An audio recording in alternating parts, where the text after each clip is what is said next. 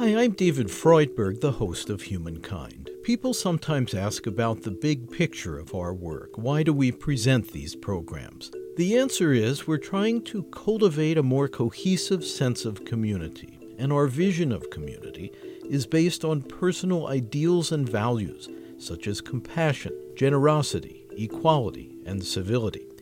We aim to serve the large and growing audience of people who seek a positive alternative to media negativity and exploitation, and we strive to shed light on solutions, not just problems. If you resonate with this vision, you can support us at humanmedia.org and click How You Can Help at the top of our homepage. Thank you. Humankind is produced in association with WGBH Boston and supported by the Humankind Program Fund. It is easier than at any time in our history to build a healthy diet if you know what to look for and if you're willing to take the time to prepare food. But it's also the case that it's never been easier to build an unhealthy diet as well, because unhealthy food is so easily available, it's so inexpensive, it's at literally every corner. And so I think that's the challenge that we face. The easily overlooked link between the foods we choose to eat and how healthy we feel. You're listening to a Humankind special. I'm David Freudberg.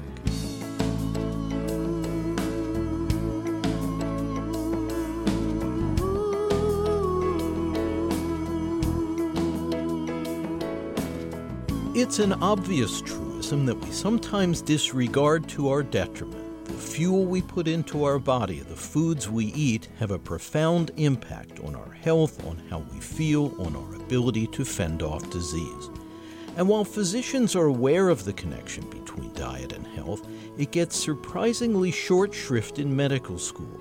But a growing movement among doctors is trying to place greater priority on the role of nutrition in our well-being. One attender at a recent medical conference in Boston summarized the dilemma so many of us face. I grew up on certain comfort foods that now I know maybe aren't so healthy for me, but I still like them. So what do you do? The foods we choose play a huge role in our risk of obesity, many forms of heart disease, diabetes, our susceptibility to cancer, and other chronic conditions. And it's not just intake of too many foods that can cause us harm.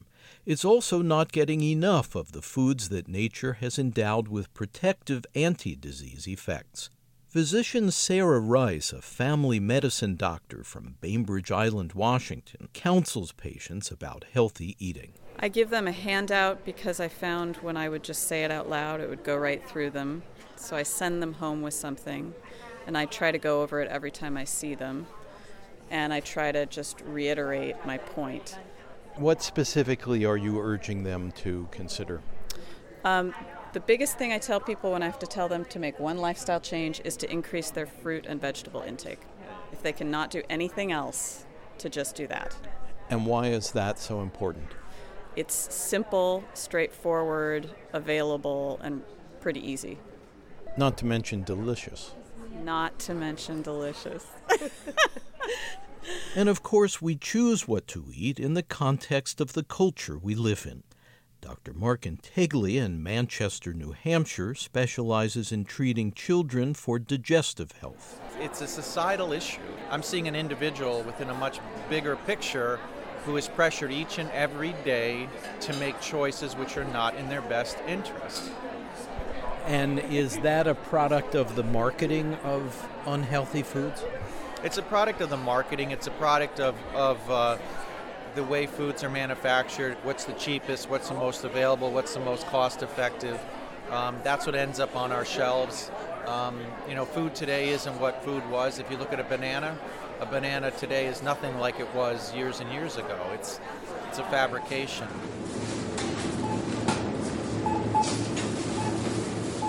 When it comes to dietary choices, most of us put our money where our mouth is here at the grocery store checkout counter.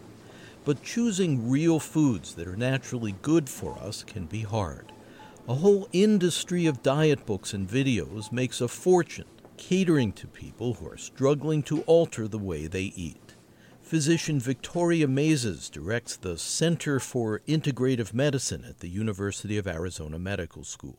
If you're highly motivated, it's easier to change your diet. We know it's hard to change the diet. We eat what we eat for all sorts of reasons, nostalgia, familiarity, stress management. We just, have patterns of eating that we have and have developed over time. And when you ask somebody to make significant changes, that's really, really hard. I think it's Margaret Mead who said it's easier to get a man to change his religion than his diet. So I don't want to underestimate how hard that is. And sometimes a dietary choice is a religious choice. I certainly think that's true in 2018. But I usually have a conversation with the people I see in which I say, this is an experiment. I would like you to do an experiment for 3 weeks. And then often people are much more willing to entertain the idea of limiting their diet in some way. If they feel profoundly better after 3 weeks, they're often much more ready and willing to make it a longer-term change.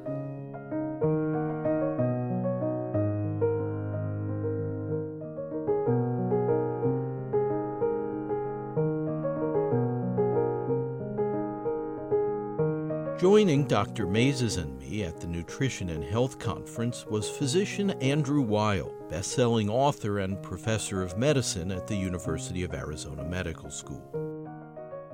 You've issued pretty stern warnings about our modern tendency to consume processed and fast foods, which are heavily advertised and hugely profitable for the food industry. Could you tell us which these foods are and why you're so concerned about them? I think it's almost everything in the middle of the supermarket. The good stuff is around the edges. It's all the fresh produce, fresh foods. But, it's all of the chips, snacks, cookies, breads, pastries, all of that stuff that people are eating today. It's been said that our great-grandparents wouldn't recognize as food what most of us eat today. So most of what people are eating is food that's been made by somebody else. And it's often... As opposed to by nature? As opposed to by nature and cooked from scratch in the home. When I grew up in the 1950s, we had at least 2 meals a day that were cooked from scratch. And even though we didn't know a lot about nutrition and health as we do today and ate things that we might not consider that healthy today, it was real food that was cooked from scratch. Very few people sit down to meals cooked at home today anymore. Most people are eating food that's manufactured. And in general, I think it's fair to say that when we take food as nature produces it and we transform it, almost always we reduce its nutritive qualities and increase its dangerous qualities. And you don't mean when we cook it? No. Cooking, I think, often renders food much more nutritious if it's cooked properly. But no, I mean taking things out of what nature produces, adding things to it, chemical transformations of elements in food and so forth. And so which of these foods with additives most concern you? It's such a huge range of products. I think I would say most of the snack foods that are out there. They're cheap, unhealthy ingredients. So they're flour and sugar often, and salt. So take a pretzel, for example. It's probably a lot of flour and salt and sugar and maybe a little oil. And that's a high glycemic index food, so it's going to bump up your blood sugar. It's going to increase the inflammation in your body if you have a tendency towards inflammation. It has no nutritional value, except if you're really, really hungry. It has some calories, it has some fuel, but it doesn't support your body's health in any way. And so many foods are just like that. They're flour, salt, oil, and sugar. If I'm on a road trip in this country and I stop at a convenience store, I'm lucky if I can get peanuts that don't have MSG in them. That's about the only thing I can eat. Otherwise, it's bright blue slush going around in the thing. And almost everything I pick up has ingredients that I don't eat. So it's pretty dismal. On the other hand, a few years ago, I was in Italy driving on the autostradas, and there's a franchise chain of rest stops. Fabulous food. I mean, fresh salads with olive oil and vinegar and, wonderful real foods. I don't know why we put up with the stuff we put up with here. Potato chips, bet you can't eat just one. Nobody can do that. A potato you can slice this thin makes a chip so light, so crisp, you can eat 1,000,000 of them, but nobody can eat just one. A recent study found that more than half of calories Americans consume consist of ultra-processed foods. This includes soft drinks, packaged snacks, and meat products that have been reconstituted, like chicken and fish nuggets. The researchers described these products as industrial formulations. They're not naturally occurring foods. Scott Faber of the Environmental Working Group in Washington. Oftentimes, heavily processed foods have been designed by scientists to be incredibly delicious by dialing up or dialing down, as the case may be, the salt, sugar, and fat, and leave out some of those critical nutrients that you need to be healthy, to live a healthy life. And those taste bud engineers have been spectacularly successful in developing profitable products for the food industry that employs them. That is one of the sort of challenges with processed food, is it's convenient, it's affordable, it doesn't take much time to prepare, it usually tastes really good, but it doesn't provide the same nutritional outcomes or nutritional benefits that minimally processed or unprocessed fruits, vegetables, nuts, and so on might provide to the body. That can be fresh, it can also be frozen foods, but we want to add more of those minimally processed or unprocessed foods to our diet so that we get more of the nutrients our bodies need. Simple as that sounds, it is hard in our busy lives to make time to make a salad or to make something that might incorporate more of the things that we know are good for our bodies. Salads offer an easy-to-make bounty of vegetables, especially when they include nutrient-rich dark leafy greens like spinach and kale along with other veggies. Pasta or rice dishes and soups are additional ways to work in super healthy vegetables like carrots or broccoli or cauliflower. Dr. Andrew Weil. Fruits and vegetables are the major sources of antioxidants and protective phytonutrients in our diet, and these are chemicals of plant origins that are protective of our health.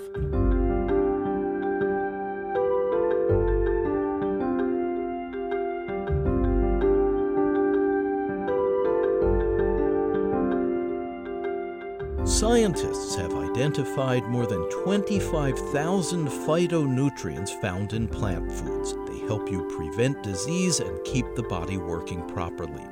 That's one reason why the current federal dietary guidelines for Americans recommend that most of us eat 3 to 4 servings of vegetables a day and 2 to 3 servings of fruit, in addition to beans and whole grains. But the Centers for Disease Control and Prevention reported recently that just 1 in 10 Americans is actually eating enough of these foods. A problem is that fruits and vegetables are expensive. We subsidize commodity crops like corn and soy, which is why high fructose corn syrup and refined soybean oil are cheap and universally present in junk food. We don't subsidize fruits and vegetables, so they're out of the reach of many people who are poor in this country. Hence food deserts. Absolutely. Now, I make a distinction between fruits and vegetables because fruits are sugar sources, and I don't think you'd want to eat fruits with abandon, and you want to learn which fruits are lower in glycemic load, like berries, for example, and apples and cherries, as opposed to tropical fruits and watermelon and grapes. But vegetables, I find that a problem is that many people don't know how to prepare them, or they say it's too much trouble or too much time, and they don't know what to do with them. They find boiled vegetables to be bland. Right. I hated a lot of vegetables growing up because I'd never had them prepared properly. You know, all the broccoli I got was yellow-green and mushy. Brussels sprouts were cooked to death and smelled horrible. Same with beets. And I remember many institutional cafeterias that I ate in, including at Harvard Medical School, where the vegetables were just horrible. So people have kind of been turned off by their experience with foods not well enough prepared. Yeah. The other thing I want to say, in addition to antioxidants, is minerals. You know, vegetables are your best source of minerals in the diet. We know that in the United States, most people don't get enough potassium, they don't get enough magnesium, and this could be remedied by eating enough vegetables. I know I crave vegetables. Mm-hmm. I really crave salads. I crave well-prepared roasted vegetables, and people haven't been taught to cook in general, and cooking vegetables is maybe a little harder than cooking a steak. You know, you put salt and pepper and you put it on the grill, and it's probably going to be edible, and then you may have some Worcestershire sauce or something like that you could add to it. And I do think there's a little bit more knowledge required to prepare vegetables in a tasty way. But it's very, very learnable. If we do adjust our food preparation habits to incorporate more vegetables and fruits for health, is there not also a risk of harmful effects from pesticides and other chemicals used in crops that are grown non-organically?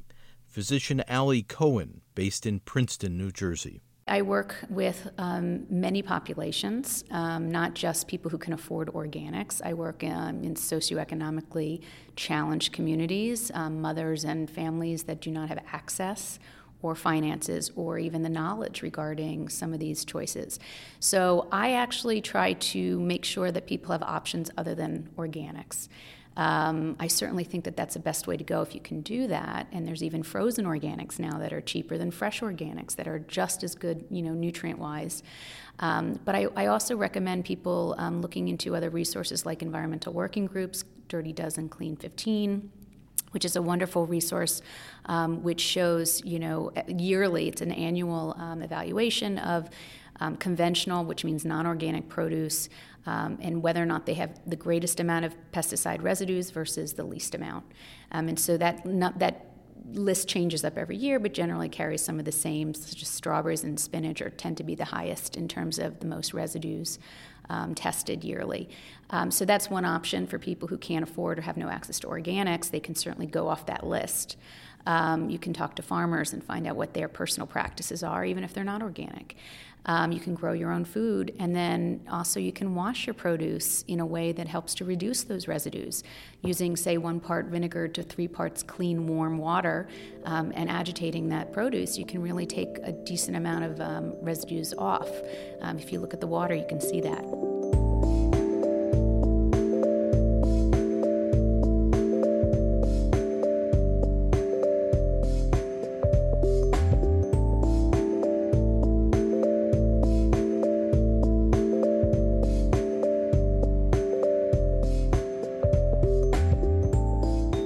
Exploring an age-old theme that too few of us are paying enough attention to: the importance of a healthy diet to maintaining our general well-being. You're listening to Humankind. I'm David Freudberg. To learn more and to obtain an audio download or CD of this segment, Diet and Health, please visit humanmedia.org.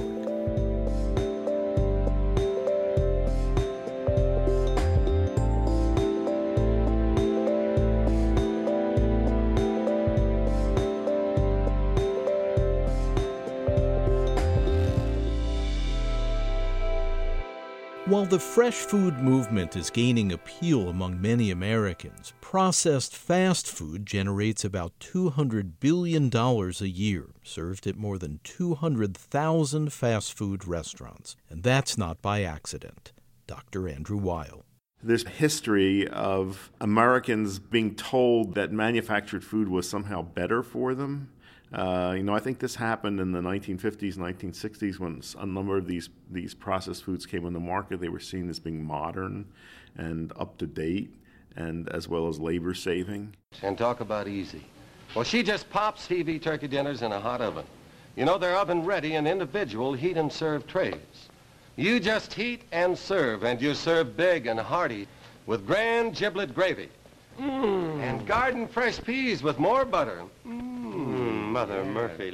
If you look at fast food in particular, it is remarkable to me that when you put American fast food down anywhere in the world, people gravitate toward it.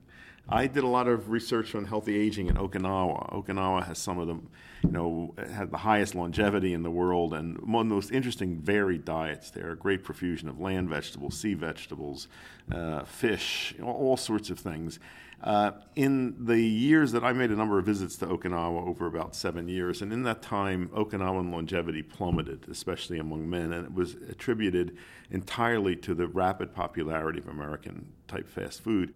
Something in the combination of fat, salt, and crunch, which purveyors of fast food apparently have mastered, seem to carry widespread appeal, even when served up in ways that can damage our health. Another issue, which is often not discussed, is that over the past 50, 70 years, the taste of food has declined as a result of dependence in agriculture on very limited number of varieties, like the red delicious apple, for example, or breeding of chickens for rapid weight gain at the expense of flavor. And in response to this loss of flavor in food, there has grown up a multi-billion-dollar industry in flavor additives. And these are in everything. And we don't know, some of these chemicals are natural, some of them are synthetic, some are semi-synthetic, but we really know nothing about their effects. Alone or in combination. They're not listed on labels. They're just concealed under the general heading, flavors and spices. But they could have very profound effects on physiology. They may be one of the drivers of obesity in America. And our national weight problem poses a serious public health concern. According to the CDC, 93 million Americans, or about 4 in 10, are obese. Health consequences can include heart disease, stroke, type 2 diabetes, and certain kinds of cancer. The estimated annual medical cost to the United States is $147 billion. There's lots of reasons for why America became an obese nation. Susan Roberts, born in Britain, is a senior scientist at Tufts University, where she serves as professor of nutrition and professor of psychiatry. We have changing societal norms, we have changes in food production, we have all kinds of changes. It's not, only the food industry's fault, in my opinion. But the fact is today we have got a toxic food environment where we can eat anytime, overeating is fun, there's just a surfeit of unhealthy food. And when food is in front of people and excessively available, they eat it. Just in the moment that food attracts you, you get a neurological response to seeing the food, and you find yourself hungry or unsatisfied, and you have that food, you gain weight, and then you gain more weight. And over time, that weight gain changes your metabolism to basically protect the obese state. You get insulin resistance, which means your hunger is a more intense experience. You have to eat when you need to eat. And so once you've gained a lot of weight, healthy food is just not appealing. Not as satisfying? Right. It's less satisfying, it's less appealing. You will gravitate towards the unhealthy, high-calorie, refined choices that maintain the obese state. So it becomes a very negative cycle. Professor Roberts directs the Energy Metabolism Laboratory at Tufts. They study our eating behaviors to help people manage their weight in sustainable ways. I think that because America has been obese for so long, you can't just point fingers and say it's the marketing, it's the food industry. We as a culture have kind of imbibed the obesogenic environment as part of our culture. I mean, people today... Sorry, did you say obesogenic? Yeah. I don't think I've ever heard that word. A new fad term in nutrition. But so, people are growing up in families where the parents are obese, the kids have been fed obese, promoting food all their childhood. They look on those foods as being normal food, as opposed to occasional treats that you would have twice a year at Thanksgiving and, July 4th or something like that. So it's not just the environment is toxic today, the culture is toxic. We put a quarter pounder together the way you like it, thick and meaty. A big, juicy hamburger you can really sink your teeth into. Break away for the fans' favorite. We're cooking one just for you. That makes it very hard for an individual who wants to help themselves. How do they do it? They're surrounded by other people who think that it's fun to go out and eat 2,000 calories in the evening, when in fact that's more than a whole day's calories for many women. And then they're going to want breakfast the next morning because they're hungry again. So I think we have to stop just blaming the food industry and the toxic food environment and accept that this is a cultural shift that needs to happen as well.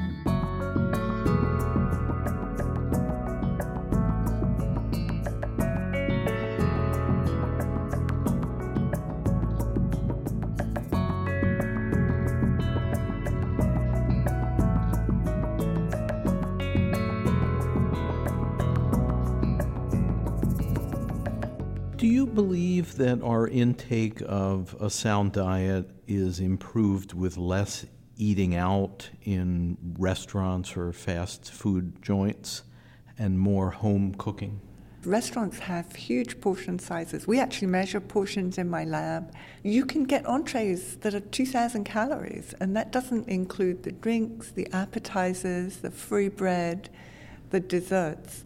Restaurants, most of them put out obscene portion sizes, which are not just twice what you need, they're often 3 times what you need. And the portion sizes served in the typical American restaurant have actually escalated quite dramatically in the last couple of decades. They have.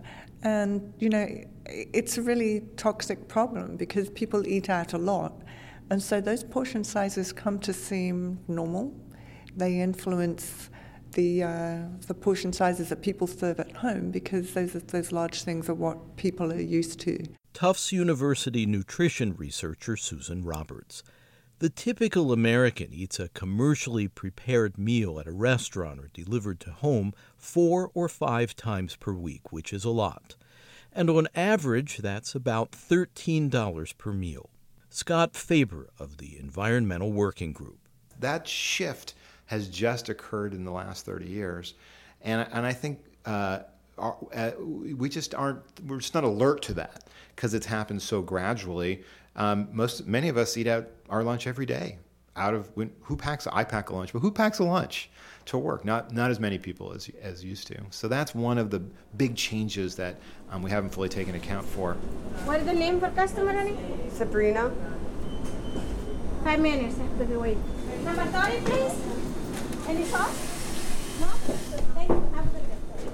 One big policy decision that's been made that will help address the impacts of eating away from home, of course, is now calorie labeling on menus, which you'll start seeing all around the country, especially for chain restaurants, for restaurants that have more than 20 locations.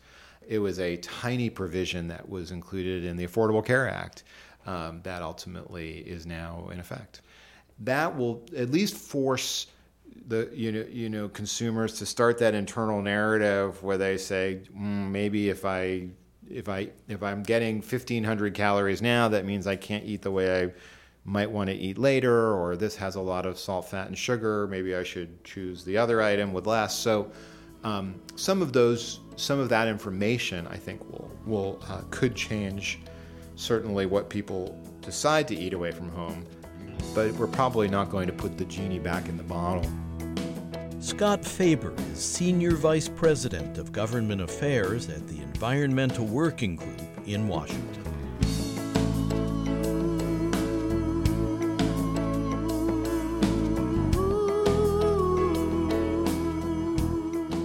You're listening to Humankind. I'm David Freudberg, studio recording by Doug Sugarts. Editorial assistance from Andrew Andresco, Maggie Mantis, Ken Rogers, David Cruz, and Kathy Graham. Webmaster Brian K. Johnson. Special thanks to Tony Buck. Our program is presented by Human Media. Program support provided by Shart Media. To purchase a CD copy of this program, please call 1-800-5-LISTEN. That's 1-800-5-LISTEN. Or visit our website, where you can also obtain an audio download of this and our other programs and can hear selected episodes free. You can access free written materials related to this program as well. Our web address is humanmedia.org.